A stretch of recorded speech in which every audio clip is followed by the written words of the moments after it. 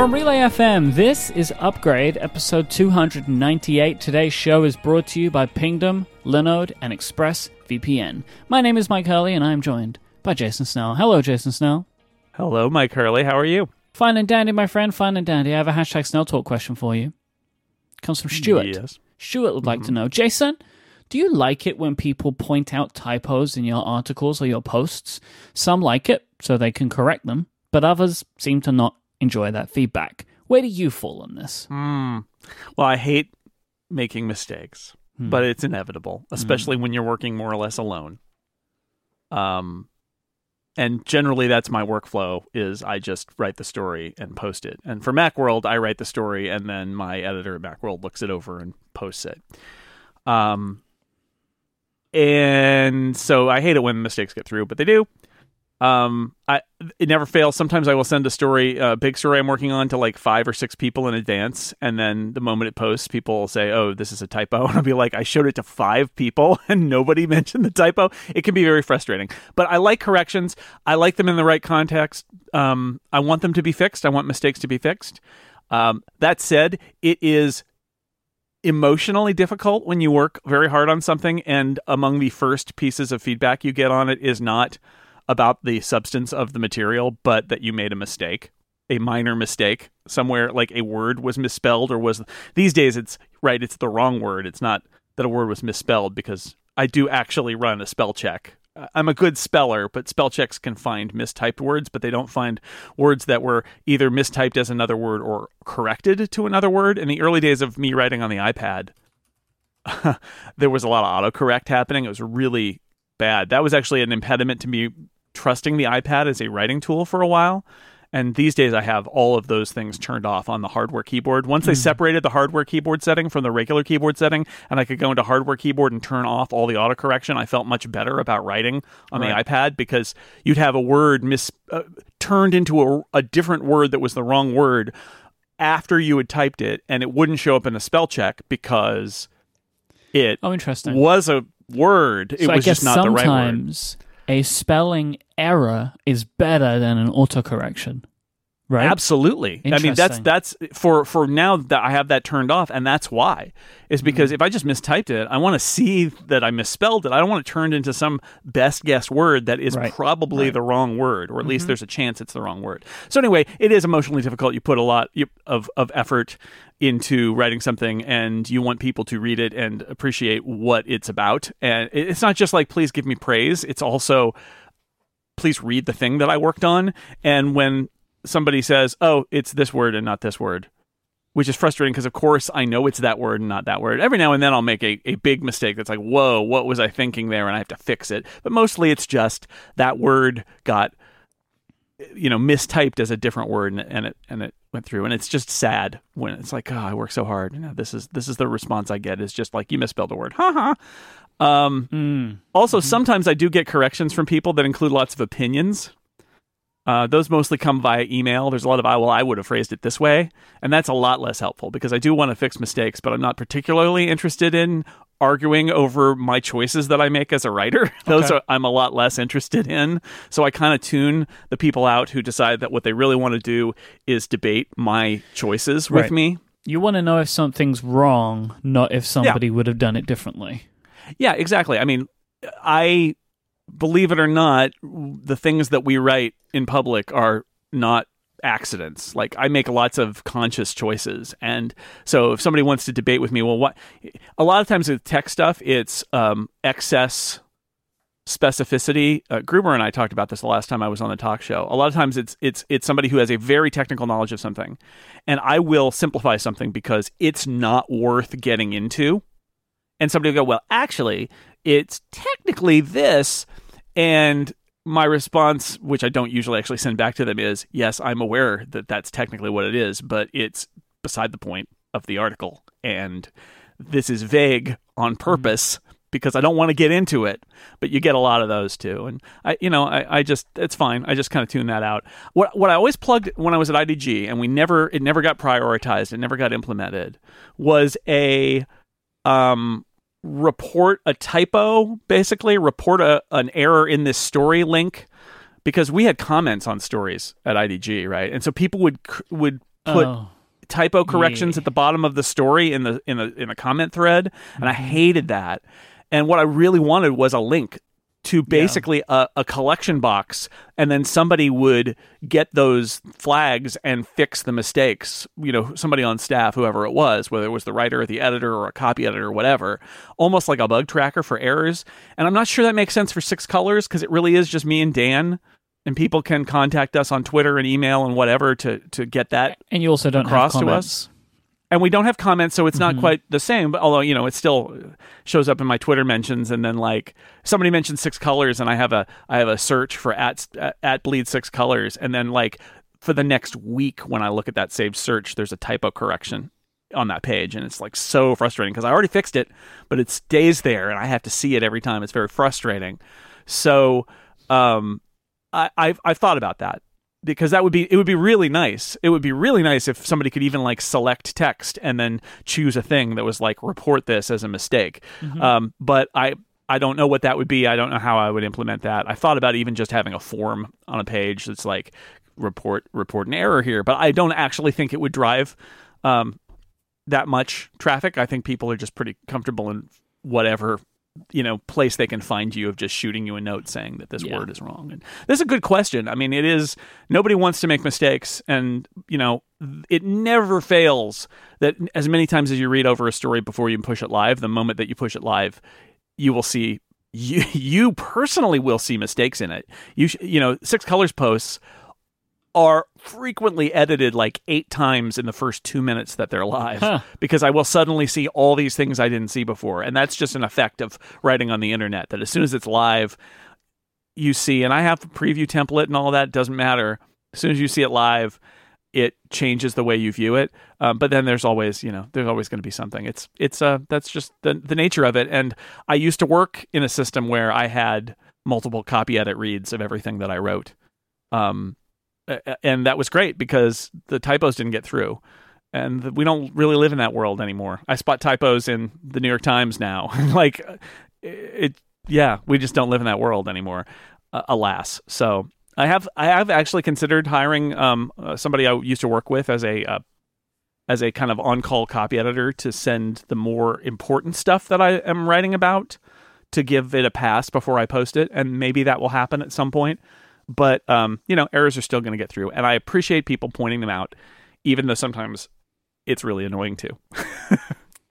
It's more like annoying to yourself, right? Like you're just annoyed at yourself that you did it. But like I have that if I ever have errors in shows. It's like I'm annoyed that I didn't catch it, That's always very frustrating to me. But luckily, oh gosh, why am I saying this? I haven't had an error in a show for a long time. Well, we do say things here that people will correct us on, and sometimes we're wrong. What I'm talking about. Oh yeah. But sometimes we'll be wrong. Oh, I'm wrong. A lot of times we're not wrong. Like that doesn't. Yeah. Not that it doesn't bother me, but like I don't lose sleep over that one. What really I hate is editing errors. Sure. And I'm pretty good at those now. I know what you mean. Where I had one of those a few months ago where somebody's file, it was literally like the last thing I did before I exported, I misclicked on something and slid it. And so somebody's file was completely off for half the podcast. I was like, oh no, I hate those. Yeah, see, that's like the worst. And you can't like rescind a podcast. You're dealing with those errors for a long time because everybody's podcast player grabs it immediately and it sits there. And then a week later they play it and go, oh, did you know that this is wrong? It's like, yes, I fixed it in the first 10 minutes. Just delete it and download it again. It's fine. But you can't, like, for their perspective, they're reporting a mistake because I can't tell Overcast, download this file again. I wish I could, but I can't do that. So yeah. It's nobody likes making mistakes, and you want to be right. And one of the things I've learned as a writer is doing a podcast is just a different thing, because speaking extemporaneously on technical subjects is hard. And we will often, the ones that get us where people write in are always a tangent that we take. It's an offhand remark. that we haven't prepared for, and so we're searching our own fallible memories for what we think it was. Yep. And it'll always be like, when was that product released? 2012? And somebody will be like, well, actually, it was 2011. And we'll be like, okay, we didn't even look it up. We just were trying to guess it from memory. But that happens, and that's the different standard that a podcast has, I think, than something written where you can look it up before you press the post button. Thank you so much to Stuart for that wonderful Snell Talk question. If you would like to submit a question for the show, just send out a tweet with the hashtag Snell Talk, and it may be included for a future episode. Jason, I have a couple of items of follow-up that I would like to bring to the table today. The first is I want to just talk about the Relay FM members Discord again. This is something we spoke about last week. This is a new perk for Relay FM members. We have a closed and private to Relay FM members only Discord server now. It's rocking and rolling over there. It's been a wonderful week and a bit getting this all set up, and we're doing more and more to it. And the reason we're talking about it again is we have two interesting pieces of functionality added to the Discord server. One is you can now listen to live streamed shows and chat with the Showbot all within Discord. So we're actually, as me and Jason are speaking right now, we're doing our first live streamed episode. So currently, you can listen in the Relay FM app, you can listen on the website, and you can talk in IRC. That's been around forever. It's still sticking around. But we now also have the live stream of all shows that are live streamed pumped into the Discord. So the audio is there, and we have a live chat going on there all at the same time. It's amazing. This means that you can easily listen in the Discord app on basically any platform. It's been possible to listen on the web, but it's not as easy. This is way easier on iOS. It's way easier on Android, for example, without needing a bunch of applications. So if you're a Relay FM member and you listen to live shows, in my opinion, this is now the best way to do that. If you do enjoy listening to live shows, this is a great reason to become a Relay FM member.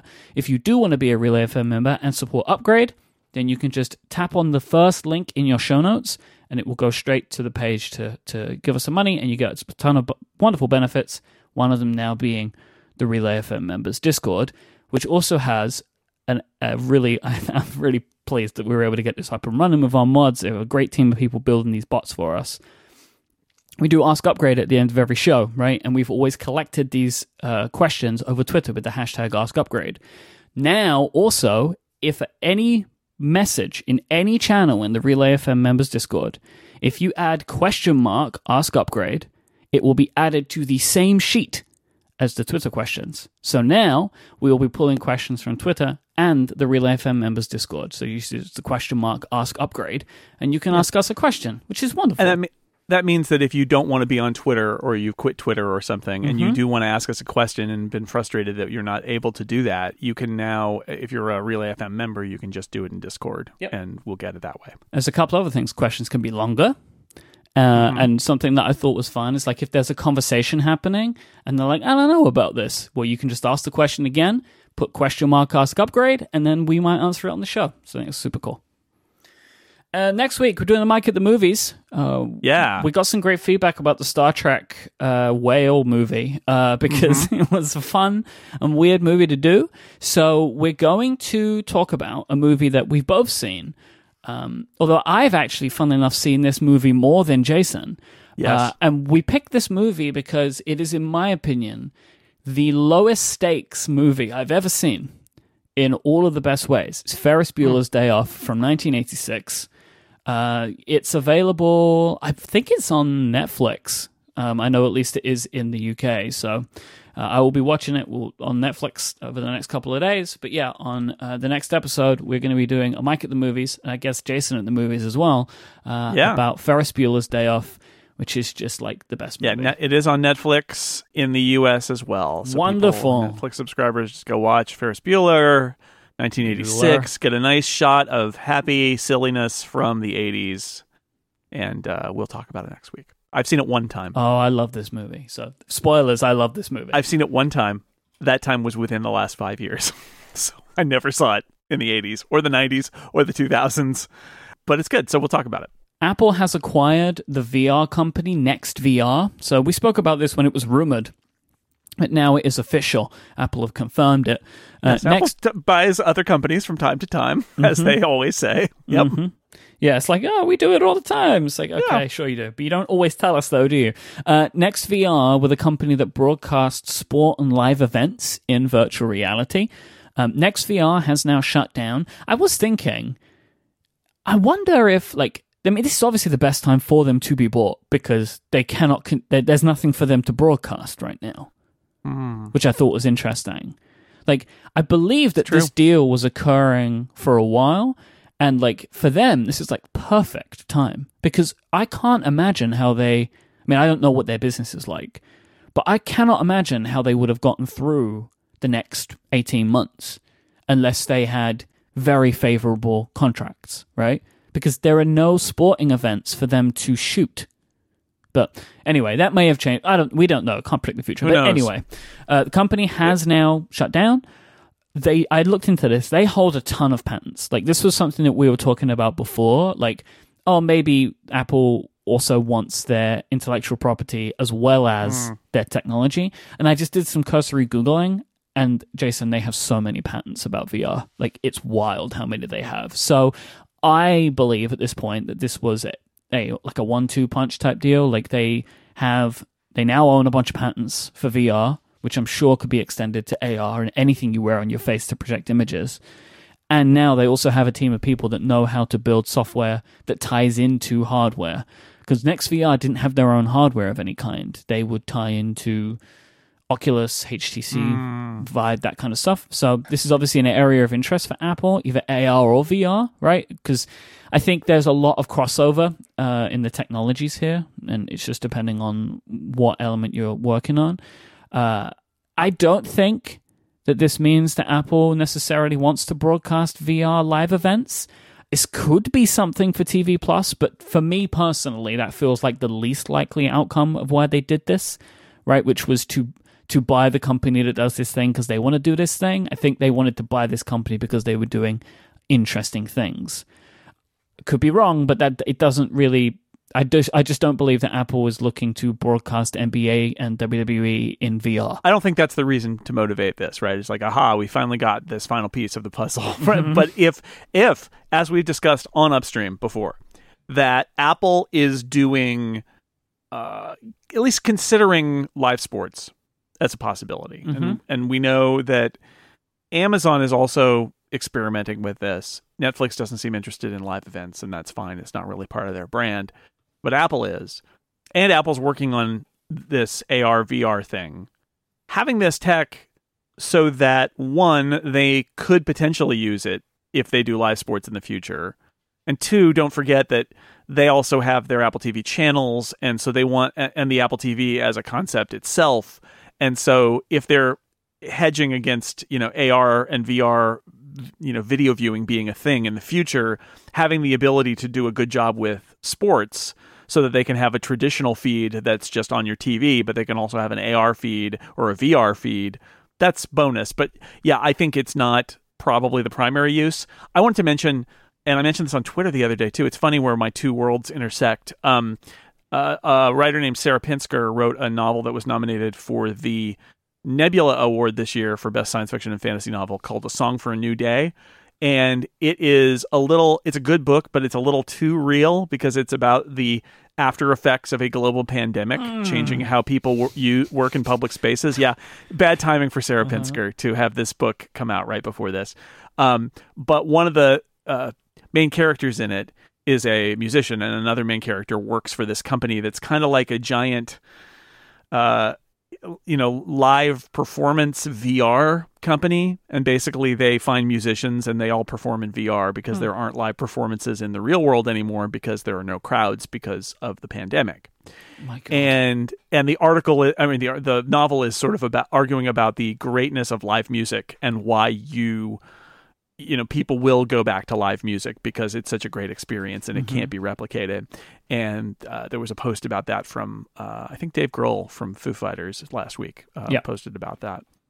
So the big company in there, which is called Stage Hollow Live or something like that, when this acquisition happened, I was talking to Dan Morin about this, and we're both like, it's Stage Hollow Live, isn't it? I mean, it's funny to see all of these things happening in the real world, kind of echoed in some recent sci-fi that we read. Last night we were, we're going through Disney movies right now because Disney Plus is amazing, and we're like, I want to watch Tangled, which is one of my favorite like Disney animation movies. It's hilarious, but like, it didn't realize, it's about being locked away, can't leave. I was like, oh man, I wasn't expecting this. Tangled, it's a quarantine movie. On. Yep. So it comes from everywhere. Logic Pro, is it X or 10? 10. Logic Pro 10 gets a significant update. 10. You may remember we spoke about this a few weeks ago, that there was imagery on an Apple Education page of what looked like live loops in Logic, live loops from GarageBand on iOS. GarageBand iOS, yeah. That got added. It's one of the big features that got added to a new update to Logic Pro 10. There's a lot of new cool tools in here for musicians, and that's the focus of the release, of course, because Logic is a music app. But the Logic team do publish vast release notes, which is wonderful, and they detail like a ton of performance improvements for all Logic users. So like, I use Logic, Jason uses Logic, and there are some fixes in there that will make stuff easier for us as podcast producers, which is great. Yeah, I mean, most of the features are music features because it's a music app. I had a back and forth with somebody on Twitter about this, and it's like their thesis was, wow, this is a really, kind of a black eye for podcasting, that Apple doesn't really care about it, and all the Logic features are music. But Logic's a music app. It's a music production app. It's always been, podcasters use a tiny, tiny, tiny fraction of the features. Minuscule. I don't expect them to cater to me at all. I expect to live in a little space between two rocks, like a little crack. I crawl in there and use Logic and like just hope that they don't squash me, because I'm not supposed to be there. I'm and that's true for podcasters. It's not a spoken word thing. It's not. In fact, the bug that they fixed, one of my big complaints, involves large projects with lots and lots and lots of individual items. And when I'm editing a 4-hour D&D session and I use the silence removal feature to pull silence out, you end up with thousands of little tiny blobs of audio across 4 hours of a Logic project. And the fact is, that is so far out of what you would get in your usual music project in Logic. And I suspect that I am one of the first people, one of the very few people, to discover a huge slowdown when you do that. Like, you click on you select a bunch of items, like thousands of items, and you want to move them a little bit as a part of your podcast edit, and it's really slow. Even on a very fast Mac, it's incredibly slow. And I mentioned this to somebody on the Pro Apps team, the Pro Workflows team, actually. And I don't know if that had any effect or not, but I sent a sample project in. This was like a year ago, but that bug got fixed. It's in the release notes. It's like it's much better, and I like that, because that's not a feature that people who are making songs in Logic are going to have to deal with. Now, maybe there are some other extenuating circumstances, but I kind of feel like that was a good example of them saying, "Oh yeah, it shouldn't do that. Why are people doing it this way? Oh, it's podcasters. All right, okay, we'll fix that." And they did. So I'm happy to continue using Logic. I don't use it as much as I used to, because I am editing so much more on Ferrite on the iPad now. But I do use Logic many times a week. And I'm glad that this update has some nice things in it for us. But it's not a tool for us. And most of the nice things that are in this update are for the musicians that it should be for. All right, let's take our first break and thank our friends over at Linode for their support of this show. Whether you're working on a personal project or managing your enterprise's infrastructure, Linode has the pricing, support, and scale that you need to take your project to the next level. They have 11 data centers spread out across the world, including their newest in Sydney, Australia. Linode have enterprise-grade hardware, S3-compatible storage options, and a next-generation network to deliver the performance that you expect at a surprisingly good price. You can get started on Linode today with a $20 credit for listeners of this show, and you'll get access to native SSD storage, a 40-gigabit network, and industry-leading processors, root access to your server along with their full version of their API and a Python CLI, dedicated CPU plans of physical cores reserved just for you, and one-click installs of the most popular apps including WordPress, LampStack, and game servers for Minecraft, and so much more. Go to linode.com/upgrade and you can use the promo code upgrade2020 when creating a new Linode account, and you'll get $20 credit towards your next project. That is linode.com/upgrade and the promo code upgrade2020 for that $20 credit. Thanks to Linode for their support of this show and all of Relay FM. All right, Jason, let's do some upstream headlines. In upstream, we take a cursory look at some of the interesting news that is occurring in the streaming media landscape. Something that I think we're both probably very excited about. Out of the blue, Hamilton is coming to Disney+. This was a movie that was originally slated for a theatrical release in October 2021, and it's now coming on July 3rd on Disney+. Yeah, I saw a couple of news stories that said they brought it forward from October, and it's like, no, it was going to be released in October 2021 in theaters. And they've decided... One of the things that's happening here is a lot of movies are getting pushed back because nobody really knows when the theaters are going to be up and running at full strength.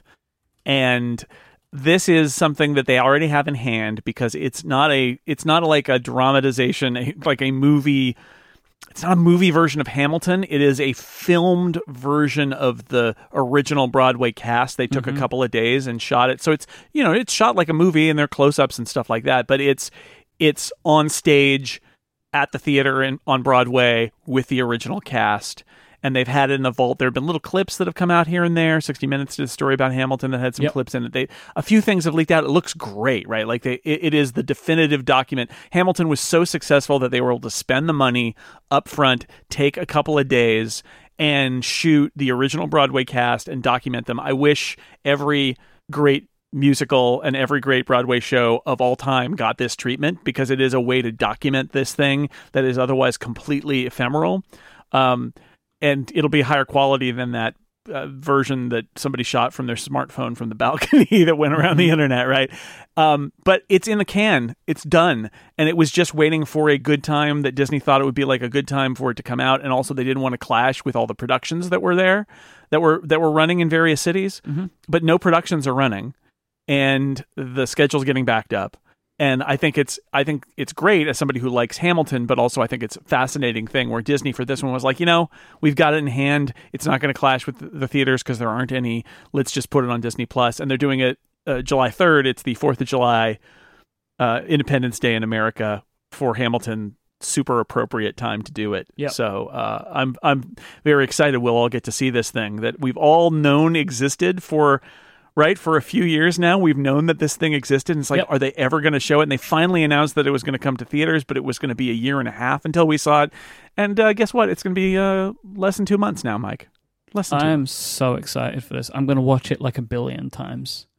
I just can't wait. Like, I can't wait for it. I'm so excited. Like, I obviously massive fan of Hamilton. I think I've seen it 3 times now in London.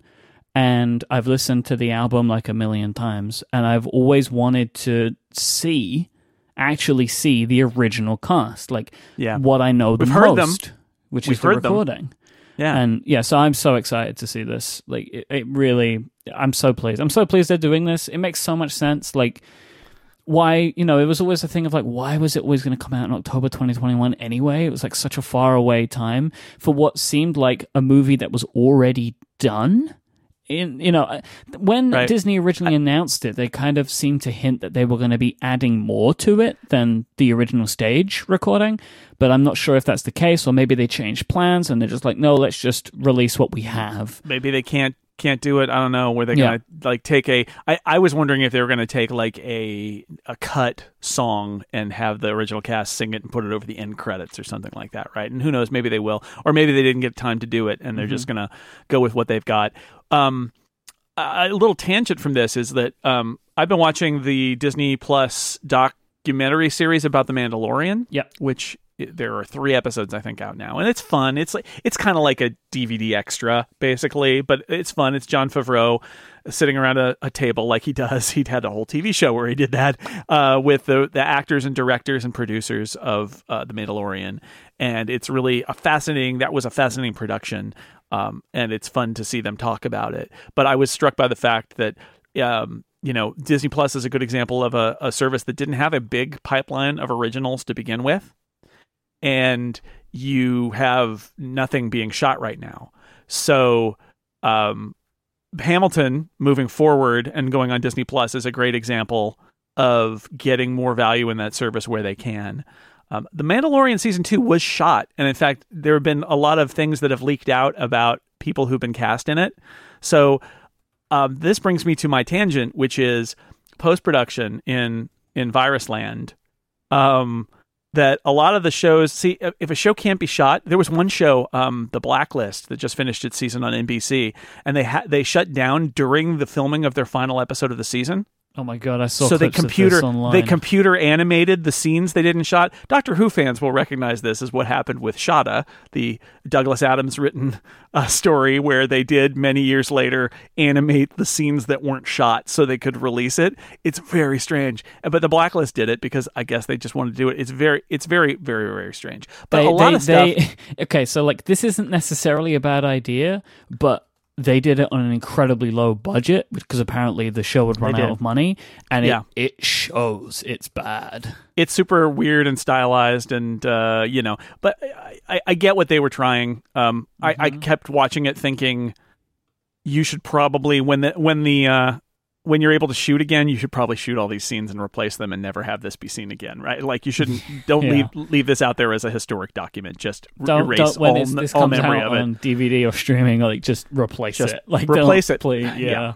So, but I did a link on Six Colors about this. Like, there's a lot of this. So, Mandalorian, I believe, is still going to come out this year because they shot all of season 2, so they had to do post production, and we've seen a lot of shots of like people doing work from their houses. ILM is doing special effects where everybody's in their houses. There was a shot of one of the editors on Star Trek Discovery season 3, which has also completed all of its photography. And they were doing, there was a great shot a while ago of an old trash can Mac Pro and some monitors next, in somebody's house with like the staircase and some pictures on the walls. And they're a video editor and they're doing it from home now. And the story I linked to on Six Colors last week was from Jeff Russo, who is the composer of Star Trek Discovery. And initially when this all started, he was like, well, I'm not going to be able to do the score until we come back. But he's realized that's going to be a while until he can get a whole orchestra together to play. So they are doing the music for that. And I think he did it for Umbrella Academy this way too, which is they are recording individual people. They're sending them gear and telling them how to set it up. Individual players are recording their parts.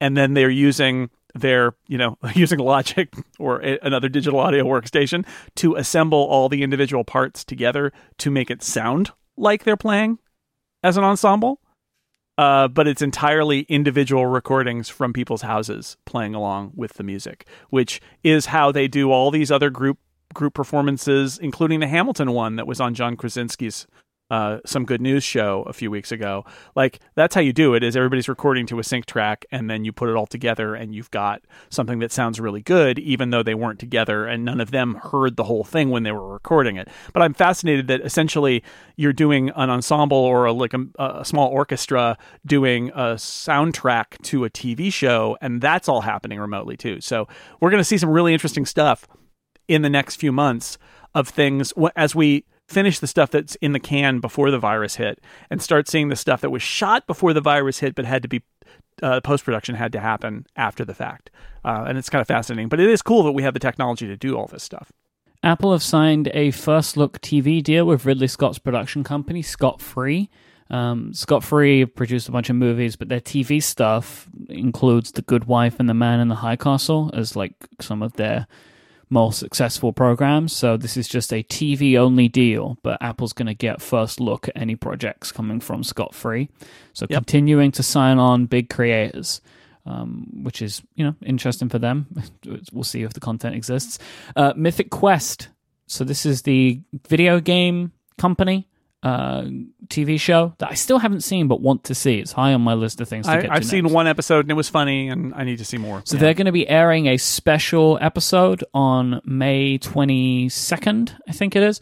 They're doing like a quarantine episode. So it's like how a game company would be dealing with stay-at-home orders and working over Zoom. So it's all shot on iPhone. I think it was one of those things that are like, hey, we could just do this. So they're doing it. It was a bonus. We're on Apple TV Plus. We can get iPhones. Yeah, but I think it's one of those things where it's like, this makes sense within the context of the show, which for many shows it won't, no matter how much they try, but this makes sense within the context of the show. Could be, and I'm sure will be funny in its own way, and is also a PR piece for Apple, because look at how good this looks shot on iPhones. So, I think it's a clever idea. It's like a one-off, but that's something that's going to be coming out on May 22nd. I want to talk about Apple released a letter yesterday, how they're reopening their stores. Oh, yeah. So I want to give the rundown of what Apple's going to be doing. This came from Deirdre O'Brien, Apple's people head. They currently have 100 Apple stores opened around the world, and that's changing a lot now. They're opening more. They're opening more in the US this week. They're opening in Italy this week as well, I believe. In the stores that are opening and in the stores that will open, these are the measures that Apple are going to take. They're going to be limiting occupancy to enable social distancing, so they'll be keeping people outside. Queues, right? It's going to look like iPhone Day every day. They're going to be renewing their focus on one-on-one service at the Genius Bar. Now, here's a question.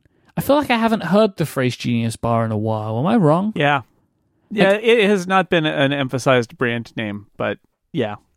Genius Bar is back, baby. So that's the thing. They're going to be requiring face coverings for anybody going into an Apple store. If you don't have one, Apple will be giving you one. Temperature checks will be required before entry of any stores, and they may also ask you health questions. They're going to have like posters and stuff for symptoms. They may ask you symptoms. And they're going to be doing cleaning, wiping down of devices and surfaces throughout the day. Yeah. So they're going to be doing curbside pickup and drop-off.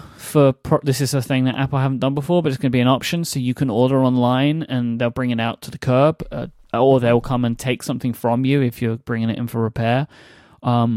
This is very different, and a lot of people are going to be very uncomfortable with it. I think at Apple and outside of Apple, it's super strange, right? To imagine going to a retail store and they're saying, put this over your face and we're going to take your temperature. Yeah. Like, it's weird. And this is going to redefine what the Apple Store does, but I think a part of that too is that we live in a world where a lot of stuff is going to be redefined, at least temporarily. And so, I had this experience last week. I talked about it where my wife's phone, the battery swelled and we needed to replace it. And in the old days, I would have just taken it to the Apple Store on Monday and replaced it. And instead, I had to wait 2 days for the box to come and then put it in the box and then mail it back to them, and then they'll get it and then they'll mail one back to us, and that's how it's going to work. And they've always offered that, but like the convenience of Apple retail stores is you could just drive one exit up the freeway and do this.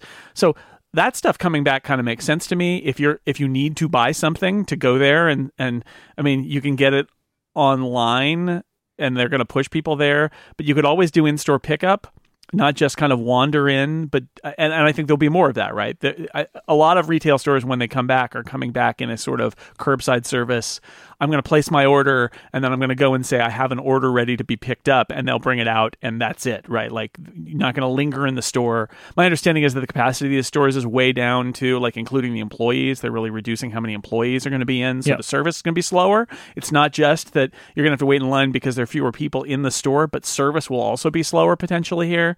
But this is where we are. My understanding is they're not going to do like in-store device setup like they used to do. They like to like take it out of the box and do all of that. Because it's too much time, right, with a person? It takes too much time, yeah. And of course, you're trying to minimize the amount of time anybody's spending inside an enclosed space anyway. So, I would imagine that unless you demand to have help setting up your iPhone, that they're just going to give you the phone in a little bag and say goodbye. And it'll be like that for a while. But if you've got a broken piece of equipment and you haven't been able to take it to an Apple store to get it fixed or something like that, at least that kind of stuff is hopefully going to come back. And but this is an interim state, right? It's not the Apple Store we know. It's like a different kind of Apple retail. Because, I mean, I assume something they're going to de-emphasize, which seems like people shouldn't be doing this anyway, but Apple should also limit it. It's like you shouldn't be going in there to browse. Right? Yeah. Like, browsing in retail stores needs to stop for now, right? Like, that just seems logical to me, because why? Like, why? You know, like, go to the Apple Store if you have something to do. Like, you have to do. Your computer's broken and you got to work. Go to the Apple Store, get it fixed. But, like, if you want to buy a product, just buy it online, right? Like, I don't... And if you need it today, you can probably buy it for in-store pickup today.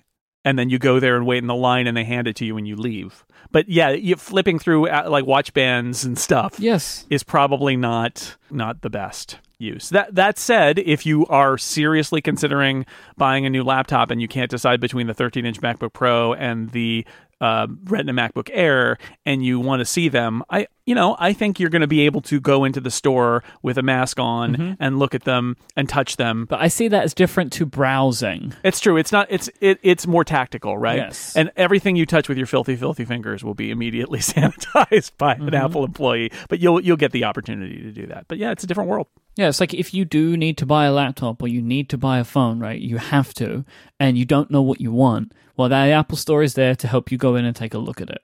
But you shouldn't just be popping to the Apple Store like you maybe would have before to take a look at the new Apple Watch band colors. Like, don't do that. Just don't buy the band, or buy it online and return it if you don't like it. Like, don't go to the store, because like going to an Apple Store is gonna suck. Right? Like, you have to go and stand in a line, and you'll be there for a long time. Then someone's going to take your temperature, which is just freaking weird, right? Like, it's just weird to have to do that. Like, I'm so pleased they are doing it. It's going to be one of those little laser scanner thingies where it'll be like, beep, beep. But it's beep, just beep. like a very strange thing to submit yourself to, right? Like having your temperature taken. I want to make it very clear. I'm very pleased they're doing it. They should be doing it. Stores should do this stuff, right, to protect their employees. But it's a very peculiar thing to go and do. So don't just do it for fun, right? Like, very specific reasons that you should be going to these to anywhere now, really. No browsing. Just don't go browse. I feel so bad for the Apple Store employees. Like, I feel so bad for them, you know? Like, it just seems like not a great situation to have to be in. So, especially when they're working for a company where, like, everybody else has been told to stay at home. But if you're in retail, you've now got to go back to public.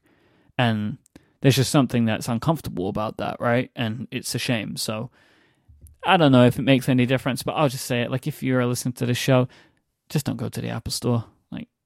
Unless you have to. Really think about that. Like, really, do you have to? Do you have to, in the sense of, like, you might jeopardize your own health, have to? This is the larger story about, like, reopening businesses after everything just completely shut down, which is the watchword here still needs to be minimize your chances of exposure, right? Yep. That's the fundamental, is just the more times you go outside the house, the more times you get close to other people, the more times, especially you are in enclosed spaces with other people around, the more chance you have of potentially spreading or getting this disease. So even though things are open now, follow those rules, right? Like, do I need to do this? And like, just like, we've been doing that for shopping, right? We used to go, Lauren always talks about how she would go, like, you go to Trader Joe's, you go to Whole Foods, you go to Safeway, you go to Costco, you get different things at different places and all that. The best of all the things you want. And now it's like we go to Safeway once a week.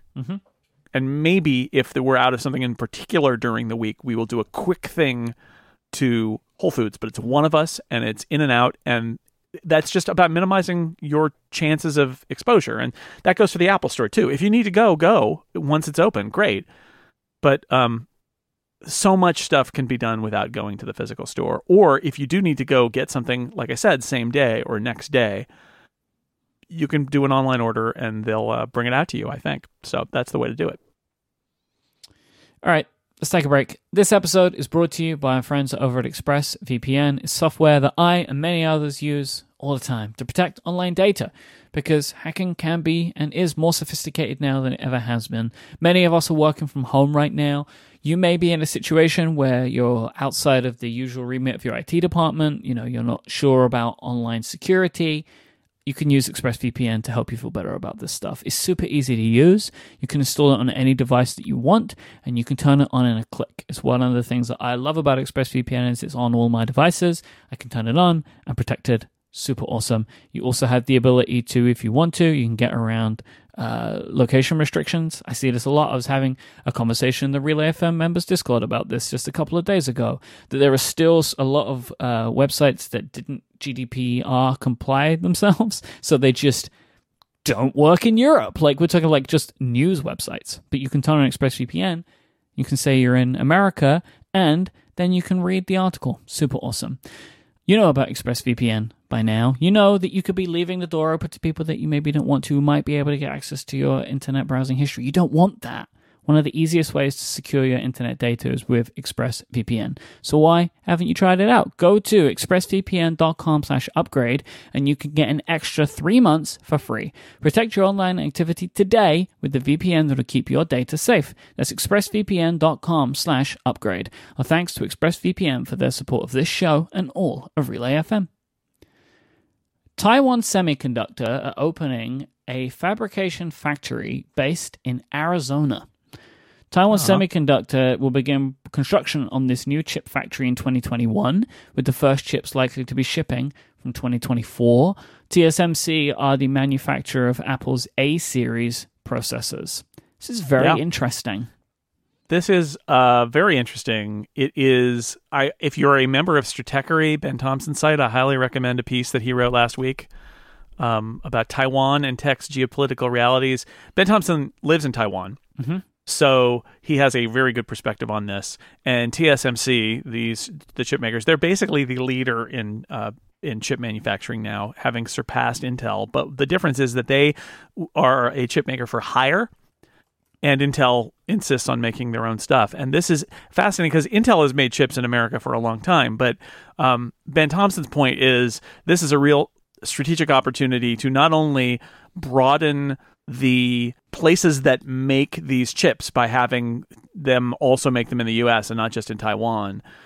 It potentially has a huge issue for the international balance of power, which is kind of fascinating because Taiwan is the most disputed place on the planet in terms of China and the U.S., two superpowers. And if you think about vulnerabilities, having all of your chips made in Taiwan is potentially one. Also, talking about manufacturing more things in the U.S., Intel has had the opportunity to do chip making for hire for a long time and always resisted. And TSMC building a plant in Arizona. It's just really interesting, whether Apple uses it or not, although it wouldn't surprise me if Apple is interested in this as part of their kind of diversification of their supply chain. Maybe they can use that space that the glass manufacturer that went out of business was going to use in Arizona.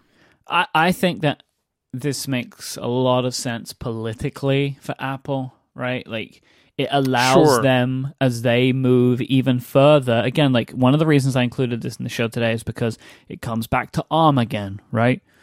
If Apple are going to move to designing their own processors for all of their products, TSMC will be working with them more and more, right?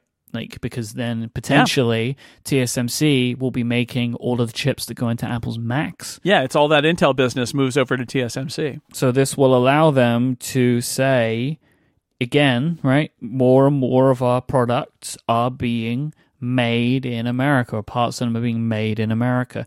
Plus, there are just like logistical benefits, right? Flying people to Arizona or just setting up a shop in Arizona rather than flying people to Taiwan. Right, like, that has got to be a massive benefit logistically for Apple as well.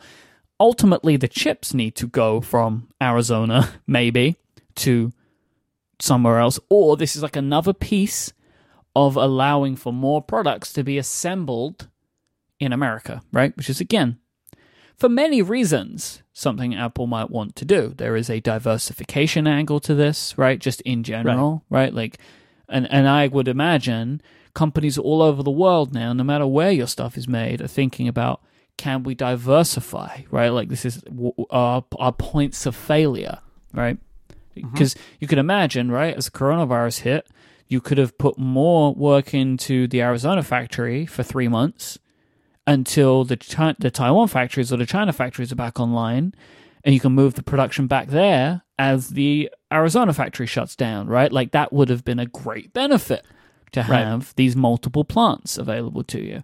So this is like another, this is the reason that TSMC are doing this. I'm sure they've gotten a ton of great breaks, right? Well, and you don't build a factory, you don't commit to building a factory unless you've got tax breaks and probably customers who will pay you to build the factory to with their contracts. So it's entirely possible, and I don't know the facts that this is, Arizona is giving them a break, and Apple is saying they're in, and other clients are saying they're in, and they're like, well, yeah, okay, let's do it. Let's build this. Because building a new chip factory is not cheap, but there are, microprocessors have been made in the U.S. for a long time. This isn't one of those things where it's like, well, this is weird. This is a whole new class of thing that's being made in the U.S. This is a thing that's been made, Intel especially, but IBM and others.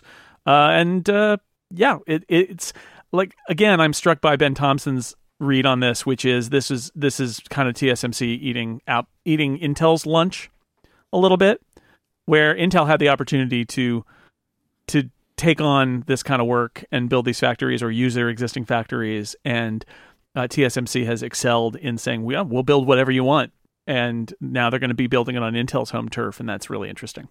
There was a report from Digiday from a bunch of sources inside of the media industry that Apple has been contacting existing Apple News Plus publishers to get permission to produce professional audio versions of their stories.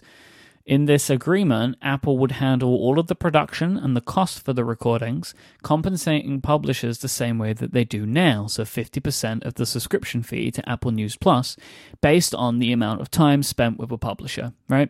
So if people are reading your stuff, you get, I would assume Apple collect up all of the time and all of the links consumed over the course of a month, work out who had the most people, and then splits their cut up amongst it. It's very complicated and causes lots of frustration for people that are in the Apple News Plus program, but that's the way that they're doing it. This idea of professionally read versions of news stories is something that exists in the news industry already. Sure. Some publishers do it directly. There are some companies, I do not remember the name off the top of my head, but there is a company in the UK which is like a coalition of various newspaper companies. They created a company together that does this for them, right?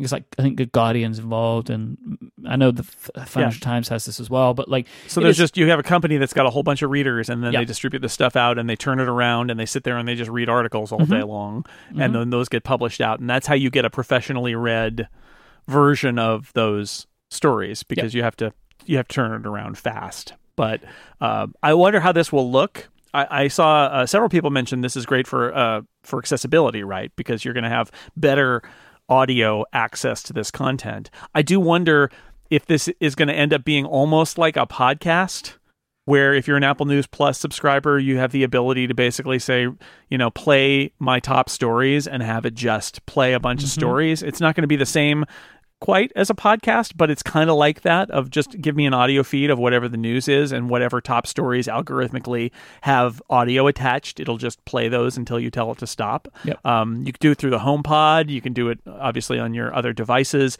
It's an interesting idea. And also as well, for people like me who do not enjoy reading, especially really long articles, this would be a great way for me to consume that content. So you just mentioned Ben Thompson. I have long wanted to subscribe to Stratechery because people always talk about how good the content is, but I just wouldn't read a newsletter every day. Right. A few months ago, Ben created the Stratechery Daily Update podcast, and I'd listen every single day because it is like a 10 or 15 minute him reading the email. It's great for me because that fits my consumption habits and preferences. So this is a thing where I would only now be interested in Apple News Plus if they offered this. It seems like if the price stayed the same, good deal for consumers. It's like an additional benefit of the service, provided that the content that you want to consume is there, right? Because one, they've got to, it's the stuff that you want to know has got to be in Apple News Plus, and then two, that company, that outlet would have had to agree for Apple to do this for their stories, and I guess three, the particular stories you're interested in have to be recorded, right? Because there is like a person hour in this, right? Like it's a time to produce, because they're not doing this with like a Siri voice, is the understanding. Like it's actually people reading them, professional readers, better. Mm-hmm. In my opinion, this should have been part of the Apple News Plus subscription from the beginning. Like it would have made it more compelling. It's just like a package, but adding it later will still be interesting. From the Digiday article, as you can imagine, this is being met with some skepticism from publishers, which is why Digiday know about it anyway, because people in the media industry are complaining. Yep. Apple News Plus is still continuing to not work out financially for publishers that are on board with it, because there aren't enough subscribers, because there isn't enough of a hook for people to sign up, and Apple's taking 50% of a $5 a month subscription. But a lot of publishers are worried that audio stories, because they take longer to consume, will continue to further skew who gets the payouts. So it's like a chicken and egg problem here. If you don't sign up to this, you may actually serve to lose more money, right? Because someone may read your article for a couple of minutes and then listen to your competitors for 10. And even though the articles may be the same length, a lot of people read faster than they can, then something can be read to them. So it's going to further skew where these payouts are coming from.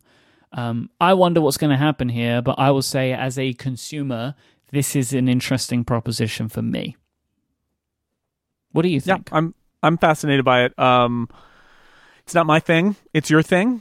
So I like to hear your perspective about it. So I appreciate that. I'm not going to ever choose listening. If I was in a car commute or something, again, I might listen to something like this. But for me, Ben's newsletter is always preferred, and I don't listen to his podcast unless it's an interview. Yeah. Because I'd rather listen to an interview than read an interview transcript, but I'd rather read a written piece rather than hear the writer read it out loud. Mm-hmm. But the idea here is to provide other avenues for it, and that's why I think it's super smart, is not everybody wants... I think about this all the time as somebody who's a writer, also a podcaster, right? But I'm also a writer, and I think about those pieces, and sometimes I feel like I know there's a lot of overlap, but my stories have an audience, which is readers, and my podcasts have an audience, which is listeners. And there is a portion of each audience that is not on the other side. Like there are people who listen to this podcast who don't want to read my articles because they don't want to read. And there are people who read my articles who don't listen to podcasts. Mm-hmm. So it's a smart way to get more people reading your stuff or in consuming your content in some way. Mm-hmm. So I will ask you, as a producer of content, right, would you be open to this? And I guess point two, somebody who already produces audio, how would you feel about someone else reading your stuff? So first thing is 6 Colors. I have thought about it. I'm not sure whether there's great value in reading 6 Colors pieces for members, but I thought about it. It's a lot of extra work. I would just say, like, as a 6 Colors subscriber, I would love... I'm just telling you right now, so you can file this feature request wherever you want, but I'll file not it of your articles, but of the newsletter. Yeah, well, that's what I was thinking, is essentially the members-only articles. Mm-hmm. Could that be a monthly or even weekly article-by-article kind of thing? I definitely have thought about it and will continue to think about it. Mm-hmm. It is... people in the Discord are pointing out, like... news on a regular basis. It reminds them of we did Subnet on Relay. Yeah, it's a daily news podcast, and my memory of that is, and Stephen Hackett's memory even more so, is it's a lot of work and it's everyday kind of work. And that's the thing. Whenever you commit to doing something like that, you're not just committing to doing it once. You're committing to doing it the same every single time, and that is a big commitment. So it's not one that you take lightly. You have to really seriously consider it. But that type of content, like, from the reverse, it's much easier to, I don't want to use this word, but I have no other way to say it, monetize content like this with direct payment than it is with advertising. It's very hard to Sure. put advertising on a 3 time a week, 10-minute Exactly. show. Oh yeah, it doesn't make sense. It's definitely something that fits better as a premium kind of thing. Yeah. I have a little more hesitation about having somebody else read my pieces for me. Then again, it's always that thing where it's like if Apple's gonna back up a truck full of money to my house and say, here, we want to have all your stories and we're going to have some random person read them, I would say yes. I think the interesting thing about this report is that the publishers are already a little bit skeptical. And these are additional rights. And they're already kind of skeptical. So is there a renegotiation here, which is, okay, we're going to give you this, but we want you to reduce your cut or something like that, because it's all part of a negotiation. But, if it's worth it to them. Also, you got to think about Apple News. One of the appeals of Apple News is it's another revenue generating opportunity for a lot of publishers without them having to do a lot in terms of building their own technology. They're using Apple's. And this would be more of the same, right? They don't have to hire readers and build a subscription audio feed or anything. They just say, okay, Apple, do it. And then again, the flip side of that is if they all have their own subscribers. Yeah. And they look at this and they think, well, wait a second, why shouldn't we do this and give it to our subscribers? Or the publications that do already do it, because there are some. Exactly. And it's kind of like, like you can imagine for them, it's like you're now encroaching on another one of our unique points for why people should give us money directly. In many ways, this is just more of the same about Apple News, which is it's Apple wanting to build this thing, publishers being skeptical. This is another way that Apple can make Apple News Plus a better service. Yeah. But it hits all the same questions that this whole thing hits in terms of why, as a publisher, you would be a part of this service when you sell your own. And it's always interesting to us as like, this is Apple and audio production. Now, like, right? Yeah. Like, we have been wondering about this for a while. Like Apple seemed to be making hires in the podcast space. Right.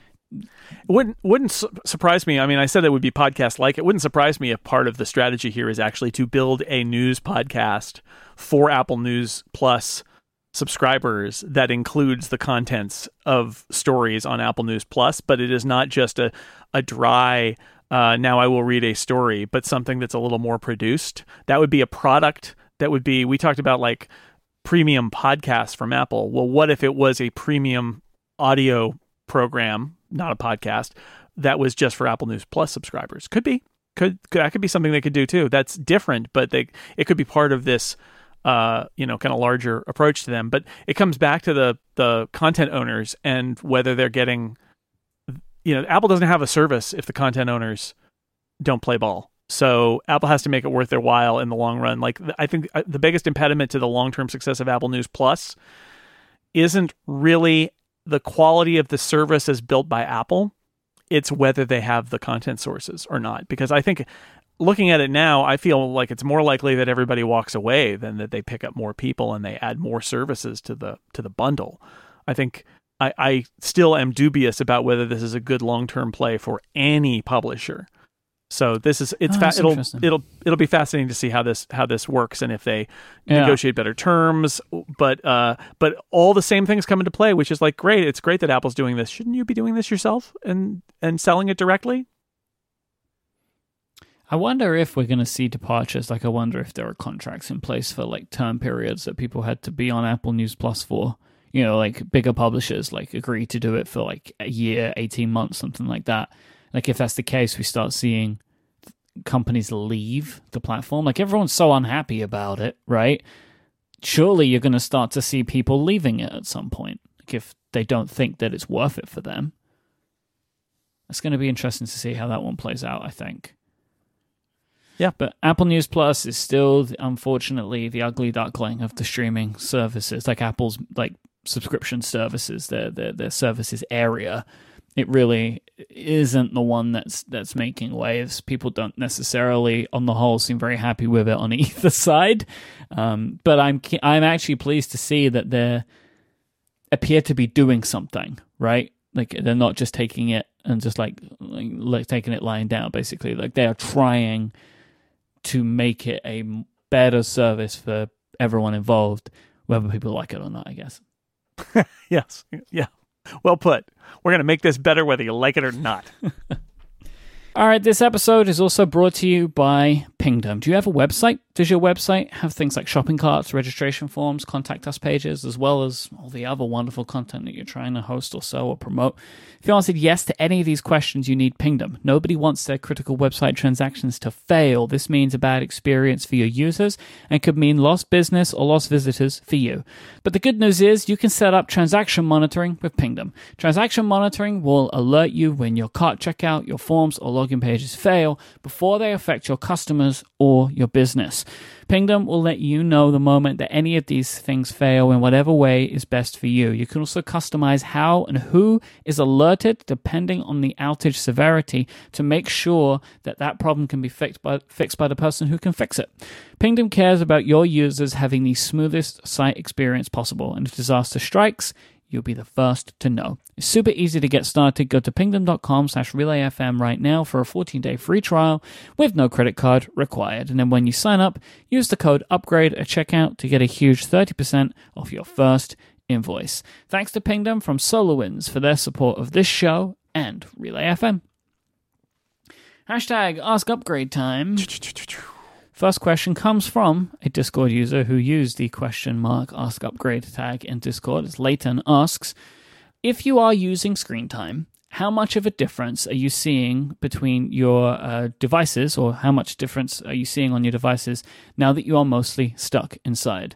So I actually think it's kind of funny right now when I get the screen time notification, kind of like on a Sunday night or Monday morning whenever it comes through, because it is varying wildly for me right now, Jason. Some weeks I'm up like 50%, some weeks down 50%, and I don't really know why I am varying the levels that I am, but I'm seeing these huge differences right now. Do you use screen time at all? I have completely given up on screen time because I find the information it gives me completely useless. Yeah. Also, I use my devices. I feel like the premise of screen time is basically you should meter how much you use a device because it's a part of your lifestyle that should be less optional and reduced and all those things. It's like, well, this is my job. It's my job. Using my iPad, I use my iPad an awful lot. Some of that is for fun and a lot of it is for work. And the phone, I use it a lot less than that. But so for me, screen time essentially is useless. So I have noticed some of those push notifications coming in during the quarantine and laughed at how it's like, oh, you used it for less time. And I think, really? Did I? How is that possible? And it doesn't make any sense to me. So I've given up completely. Yeah. Every now and then I'll pop in there and take a look at it. But like right now, the data isn't really useful to me because these are unexpected situations that I'm finding myself in. Like I can't compare my device usage to 2 months ago because it is different, and it's different in different weird ways. So, but I do find it funny to get that notification at the moment to see these huge swings. Like I was flicking through the weeks today, and like I have 50% up on last week, and then the week before was 40% down on the week before that. Like it's these wild swings at the moment. Neva asks, what clipboard managers do you guys use if you use one? I am a LaunchBar person. I use LaunchBar, and it has a clipboard manager in it so that I can very quickly just hit a keyboard shortcut, and LaunchBar appears with a list of the last, 10, 15 clipboards. And so that's how I use it. And it's great. By the way, I feel like we say this every so often. Doesn't matter which one you use. Try out a clipboard manager because, first off, if you've ever been somebody who copied something to put it somewhere else and then something happened along the way and you copied something else and then you're like, oh, I lost the thing I was copying. Clipboard manager, it's got a history. That's how I use it, and it's great. I don't have It's literally just a history list, and that's all I ever use it for. And I can scroll through and find the thing. It also is great when you're in that moment where you've got to copy 5 different separate things from one place and paste it somewhere else. And you're usually going copy, switch, paste, switch, copy, switch, paste. And now you can just go copy, copy, copy, copy, switch, paste, paste, paste, paste, because you've got all of those copies in your history. So it's great. The one I use is LaunchBar. I use Alfred. LaunchBar and Alfred are ostensibly the same thing done in different ways. They're very similar. Yeah. They are pretty much just like they start as launcher applications, like basically more powerful, different Spotlight replacements. And they do different things, and they have different UIs, and they have some parts that are different. I use Alfred, and I believe that clipboard management is a part of their Power Pack, which is like an upgrade that you can use.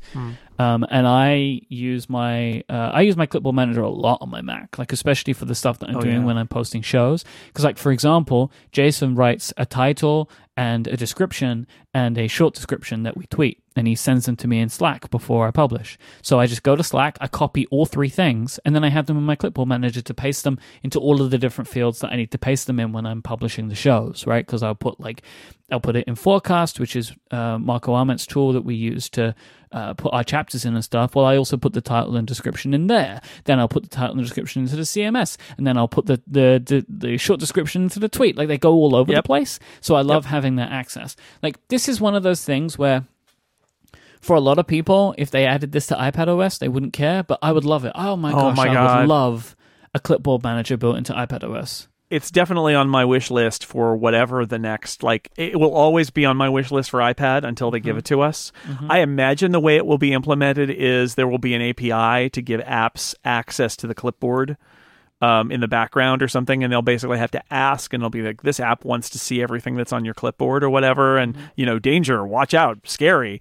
But it's like, yes, please, I would like this app to know everything that's on my clipboard, because I want to be able to wind it back. It would be even better if Apple just implemented this itself, right?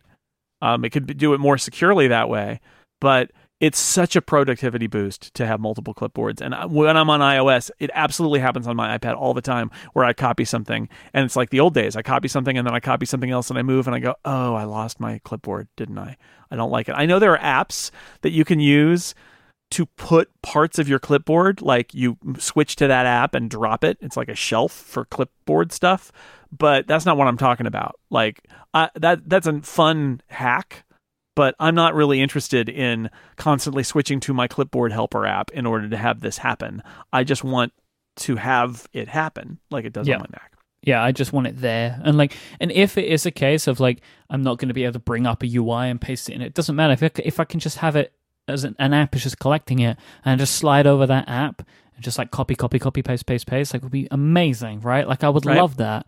That just seems like one of those things where, depending on where Apple wants to go with iPadOS, and I think that they are pushing iPadOS into these power user things. I believe that's where they're going with it. Like, the hardware is suggesting that, because the hardware is getting more specific, right? Like, here is another keyboard. It's $300 and it has a trackpad and a cantilevered hinge, right? Like, do you need this?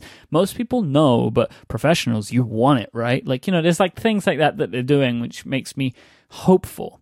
And this is one of the, like, again, like adding the trackpad support, right? Like all the work that they did makes me hopeful for these weird things and interesting things.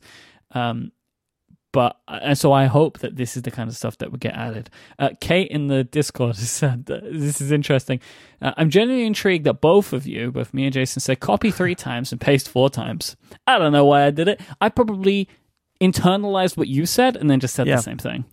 Well, also sometimes you're always pasting more than you're copying. Otherwise, why would you ever copy 3 things and paste 2 things? Right? Like, why did you copy that 3rd thing? What's going to happen to the 3rd thing? So you always have to have it more. Paste. So you have to, and then you paste more than you copy. It's just common sense. Johan asks, do you listen to podcasts on your iPad?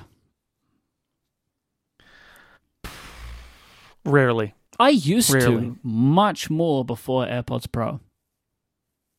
Because I used to use my iPad when around the house, because I would typically have my iPad with me more than my iPhone. Like, if I'm doing things or whatever, my iPhone tends to stay. I leave it around, right?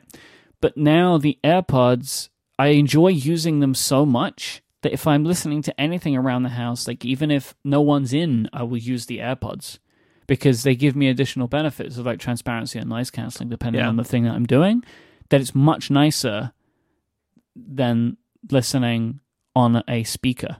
Like I sometimes use my iPhone speaker, but that's only when I cannot use my AirPods for some reason, right? Like like maybe in the shower.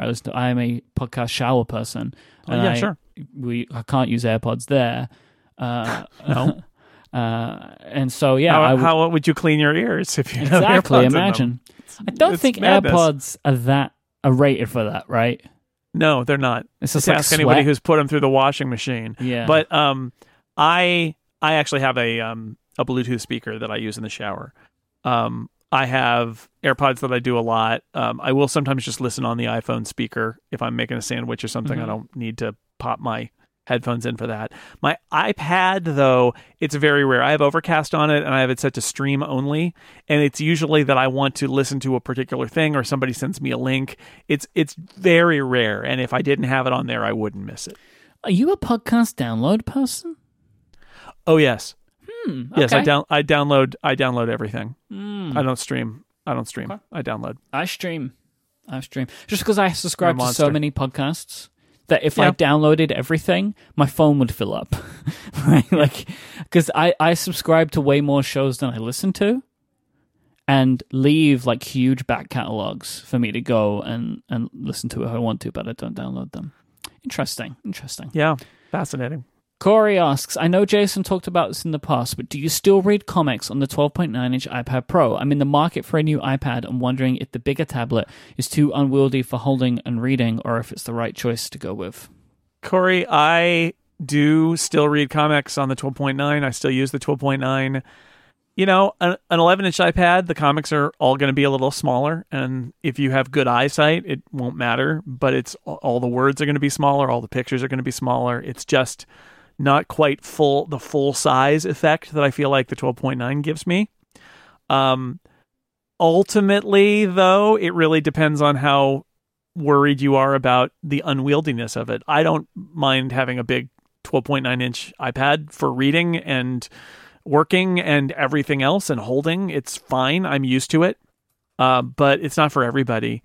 And I would say whether the comics look good on the screen you need to weigh that based on how much comic reading you do, because it will be better on the 12.9. But if you don't do a lot of it and you do lots of other things on your iPad and you're really worried about the weight, then it's probably not reason enough to get the 12.9. But I love the 12.9. And Rowan asks, do you think Apple would rather keep this is a hypothetical, and I just thought this is an interesting question. Do you think Apple would rather keep a product secret or ship it on time? They had to, if Apple's the company, right? Just imagine it as one thing and their way that they work. Do you think that they would rather keep a product secret or ship it on time? I think secret, personally. What do you think? I don't understand what this means. Just in general, right? Like if Apple had the choice, company Apple, people at Apple had the choice. So they're either going to ship it late, mm-hmm. but it's a perfect secret, mm-hmm. or people know about it, but it gets in shipped advance and it ships on time. I think ship it on. What? I think keep it secret. Keep it secret is the answer here. This is like one of those things where it's like I go to the town and there's somebody who only tells a lie and there's somebody who only tells the truth. And what question do you ask them? Yeah, I think this is a riddle. trick. I think there's a trick question that Rowan's us, because here's the thing. I think so. Can you have a trick ask upgrade? I don't think so. It is. This is it. He's tricked us, but I've outwitted him. Oh, okay. Aha! The first thing is never get involved in a land war in Asia. But the second answer is never go against a Sicilian when death is on the line. Sorry, that's the wrong movie. Mm-hmm. If you keep it secret and then you ship it, nobody knows it wasn't on time. Right, but there are effects to Apple, right, as a company, you would imagine, in something shipping late. Like, right? I think Apple would always... I think Apple always wants it to be a secret. Me too. Always. And I do think, And I know sometimes you're like, well, what if it leaks out? And it's like, well, then it's not a secret, right? But if it's a secret and then it just ships, you don't need, like the iPhone, was the iPhone late when the original iPhone shipped? They probably wanted to ship that sooner, but they shipped it when they were ready. And it was a secret before that. It's like, well, then it's on time. It can't be late if nobody knows it exists until it ships, right? It can be. I hate that. I hate that so much. It can be. It can be late. It can, because they have a timeline. Right, internally, but the world doesn't know that. Well, As far as the world's concerned, oh my God, a new Apple product just emerged from Cupertino, nowhere. and we never heard of it before. My mind is blown. Yeah. And somebody working in the back office is like, oh boy, we thought we were going to ship this 2 years ago, but here it is. And I get that internally that causes trouble. The truth is we live in the other world, right? Where Apple generally is really, really good at shipping things on their schedule and everybody knows about it in advance. I think Apple would probably prefer it the other way, but, this is a funny mental exercise. I also don't think the two are related at all, right? Like Apple's ability to ship things on a schedule is not really related to Apple's ability to keep them a secret. But I think deep in Apple's bones, they want to keep everything a secret. I think so too. I think the secrecy part is so important to them for so many reasons. That would always be the preferred thing, right? Like, and I wonder if the shipping on time thing, like thinking about stuff like AirPower and how that may have changed things, right? Like that was such a strange little thing that happened to them. It's true. Well, that's the other part of it, right? Is they announced AirPower and couldn't ship it. Like I think Apple has really learned its lesson there in terms of the AirTags are the example, right? That I think is the counter, which is that's a product that we've been hearing that they've been ready to ship for a long time, and it's never been announced. And that's the exact opposite of what happened with AirPower. So that is AirTags late? It's not a secret, but it's also never been announced, and therefore, when it ships, are we going to say that it shipped late? I don't know. I feel like it ships I feel like it's late. We're fast approaching like the time where there's going to be a new phone, right? Like that's coming up, and like the U1 chip has never been used on the phone that it came out on. Because like, but Mike, that was just for directional AirDrop. Sorry, did you see me roll my eyes there across the podcast? Yeah, okay. Everyone's favorite feature that works as intended. Do you? Have you ever? Does that ever? I've never worked out what it's supposed to do. That it's supposed to like point at the person. Like when you're pointing your phone at the person who you're airdropping, it pops that person up and says like, yeah, that one is where you're. No, it's pointless. It's silly. If you would like to submit a question for a future episode, you can tweet with the hashtag AskUpgrade or append !AskUpgrade to any message in the Relay FM members Discord. We would really appreciate it if you became a Relay FM member supporting this show. You can do that by going to relay.fm/membership, or even better, just click the link at the very top of the show notes in your podcast app of choice, and you will immediately support Upgrade, which we will greatly appreciate, and then you will benefit from wonderful features and benefits like there's a monthly newsletter, we have content and shows just for Relay FM members, and now, of course, the Relay FM members Discord. Thanks to our sponsors of this week's episode, Pingdom, ExpressVPN, and Linode. And as always, thank you for listening. If you want to find Jason's work online, you can go to sixcolors.com and theincomparable.com, where Jason hosts many wonderful shows about pop culture-related topics. And also here at Relay FM, go to relay.fm/shows. Jason and myself are on many podcasts here. If you just listen to Upgrade or maybe one other, I'm sure that there'll be something there for you. Jason is at JSnell on social media platforms. What's your favorite social media platform, Jason? Do I have to choose? How can I choose from all of my children? And I'm Mike, IMYKE, and we'll be back next time. Until then, say goodbye, Jason Snell.